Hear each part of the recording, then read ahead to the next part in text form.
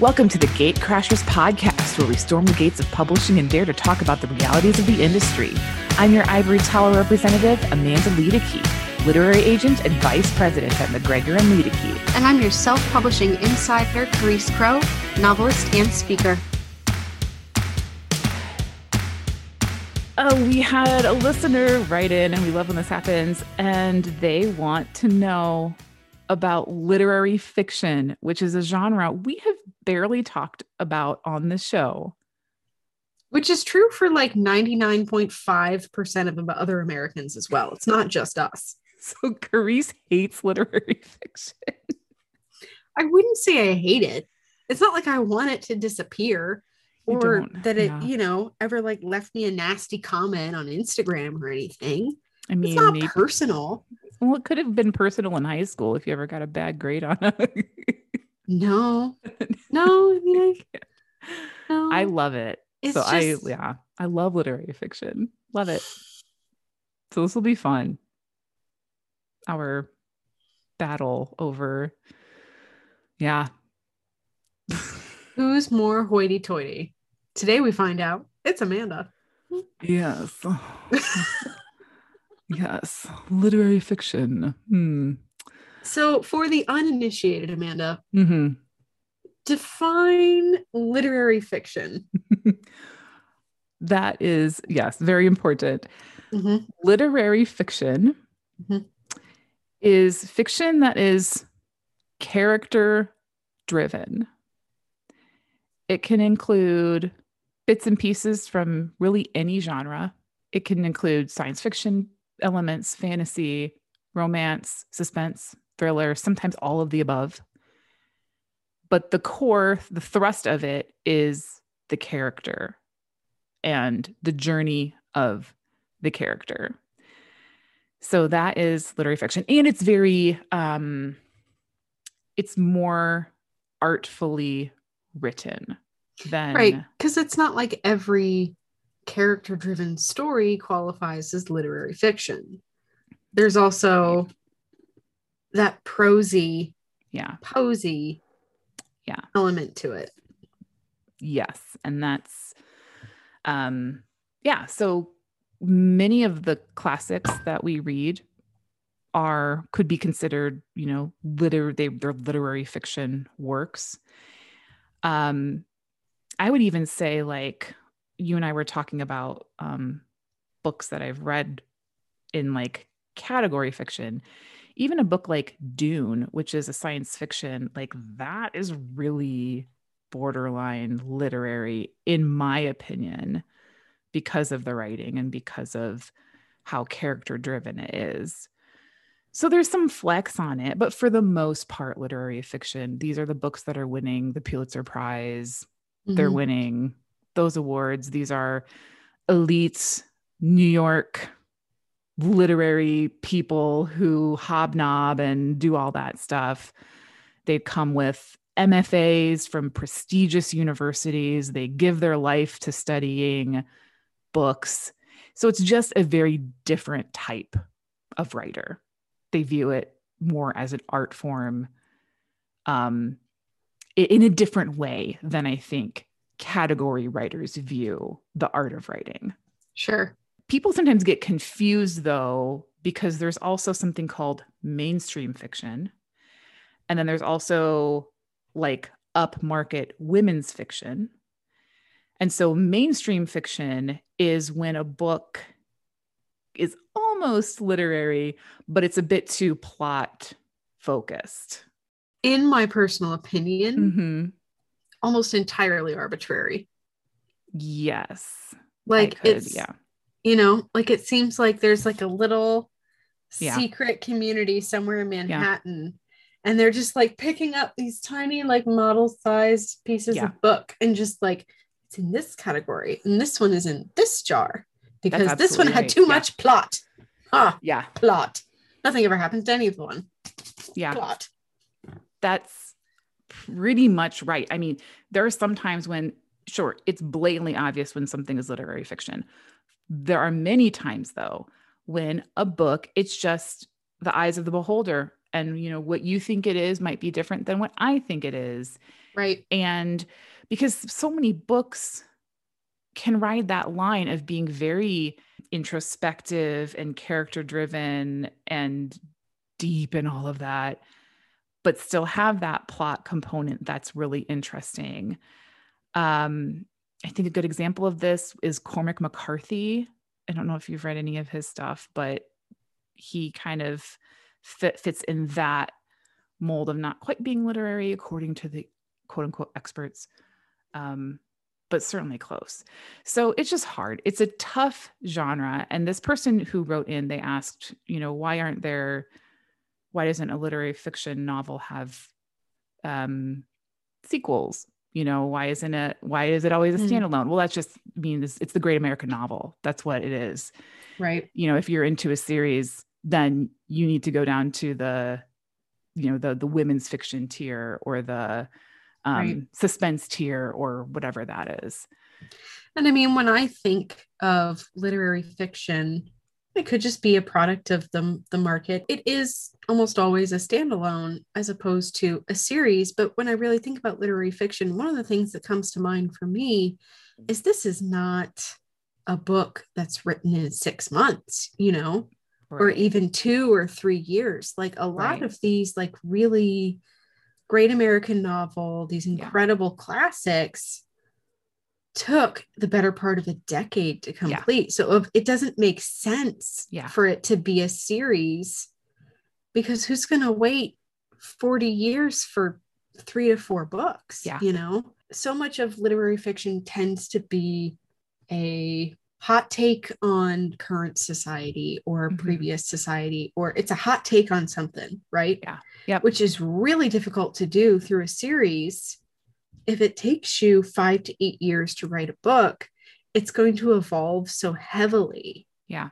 It would really have to be a very uniquely done kind of story. Like it's like, you make so many good I'm points. sure it can be done. You could look at it through the lens of the very beginning of somebody's career, Yeah. And these are the 4 or 5 like biggest important moments. And it speaks to a time of, you do it from the 80s to 2030 or something. Sure. Yeah. I could see that as a literary fiction series. Otherwise, the thing is that for me, a lot of literary fiction, it's kind of like Pixar actually, has this element of characters are not going to solve this problem. Mm-hmm. This is a world problem. This is a big world issue. They're just dealing with it. That's it. They're just dealing with their small corner of it. At the end of a book in a series, the characters have to solve their problem. I think that is a great way to explain literary fiction and why it is the way it is. You're right. It's a cultural commentary more than it is a storyline, of how people are falling in love or doing whatever they're doing. It's a cultural commentary. And that's why the character exploration is so intense, because it's how is this person dealing with these problems or this reality? Mm-hmm. Yeah. And they're not going to solve it. No, they're not going to solve it. It's going to have some kind of an ending that will be satisfactory in its own way, not necessarily happy. Right. But nobody finds Nemo, No. Nobody decides that they can have 2 favorite toys, which is honestly one of the reasons why Toy Story is such a successful franchise, simply because they're never going to solve the problem. Kids are just going to continue growing up and growing out of toys. They just found new ways to continue addressing it, as opposed to, the second Finding Nemo movie, where it became, but now Dory has the problem. And they forgot that the entire premise of the first movie was the ocean is a dangerous place. That's it. That's a great world problem. That is an unsolvable problem. Right. Fantastic. So to the point of series, I think authors of literary fiction, they do write in series, just not in the way that we expect. Right. They will tackle the same topics over and over in their books, but it's a new cast of characters. It might be a new set of rules, a new location, but they're not going to revisit those characters with the same problems. Right.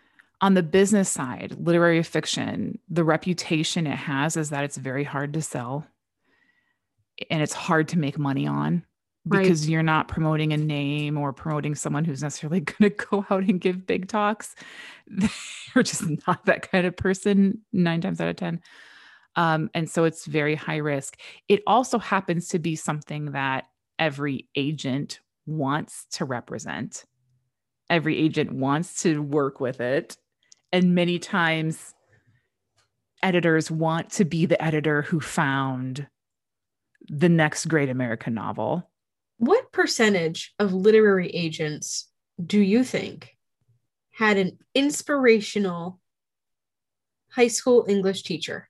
Oh, all of them? I mean... Right, exactly. That's what just came to mind there. It was just, oh yeah, it's that. It was that. That one was formative. It is. That's where it went. That's where, yep, high school English, that's where it all starts. And then you realize, whoa, all these books, look at all these different ideas and viewpoints. And yeah, that's what gets you, man.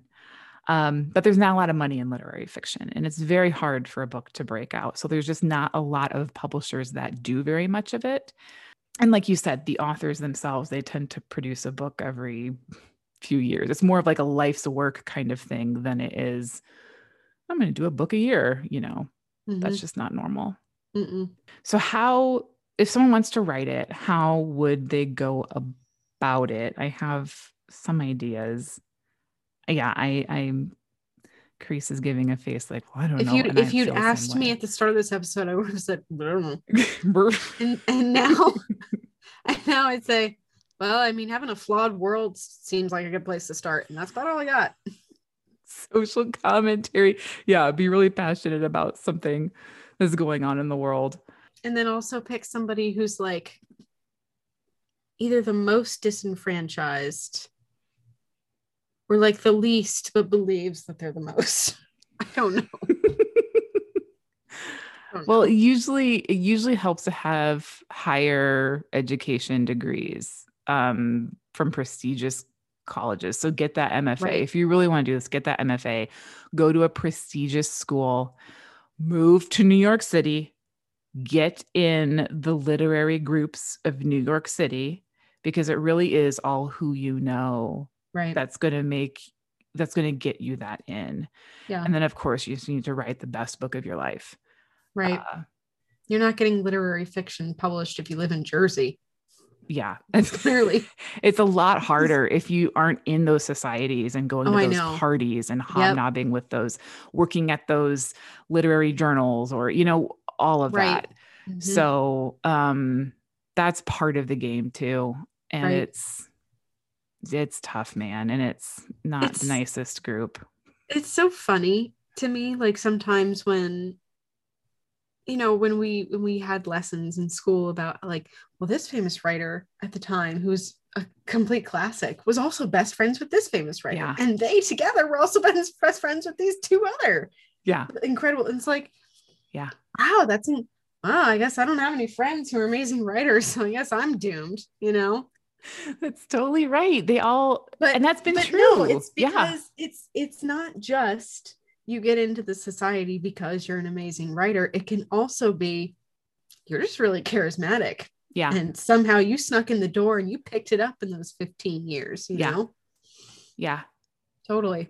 Oh man. It's who you know, man. That's just genre fiction. You can live wherever and do whatever, have whatever experiences you want. Right. But if you're like the tortured soul artist type that has something to say about the state of the world, literary fiction might be for you. Especially if you're like older than 25. Yeah. I mean, if you've still got things, all right. You're either like ridiculously young and like prophetic almost, or you're... Oh my goodness, that poet who was at the inauguration. Yeah, see? Phenomenal. Yeah. Oh my goodness. You can tell she's been studying her craft. Oh yeah. And that's just mm-hmm. That side of the industry, it just, and this is going to sound like such a slam, but I'm going to say it anyway. They take craft study so much more seriously than most of the rest of the industry, like most of the genre 100%. industry. 100%. And it shows. It does. You know, it shows. I mean, in a perfect poem, you can't cut a word.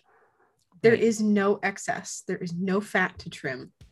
Yeah. Absolutely. And the only way you get that way is just practicing over and over, like that kind of, I thought I wrote something amazing. Yeah. And then I found out that like 70% of it was fluff. Poetry is a tough game. Thank you for joining us for this episode of the Gatecrashers podcast. If you found value in this episode or in any of the episodes we've done, you can drop a tip in our tip jar. You can send a tip via PayPal. Simply use our link, paypal.me/Gatecrashers, or log into PayPal and search us using our username, which is @Gatecrashers. And be sure to be here next week for a brand new episode.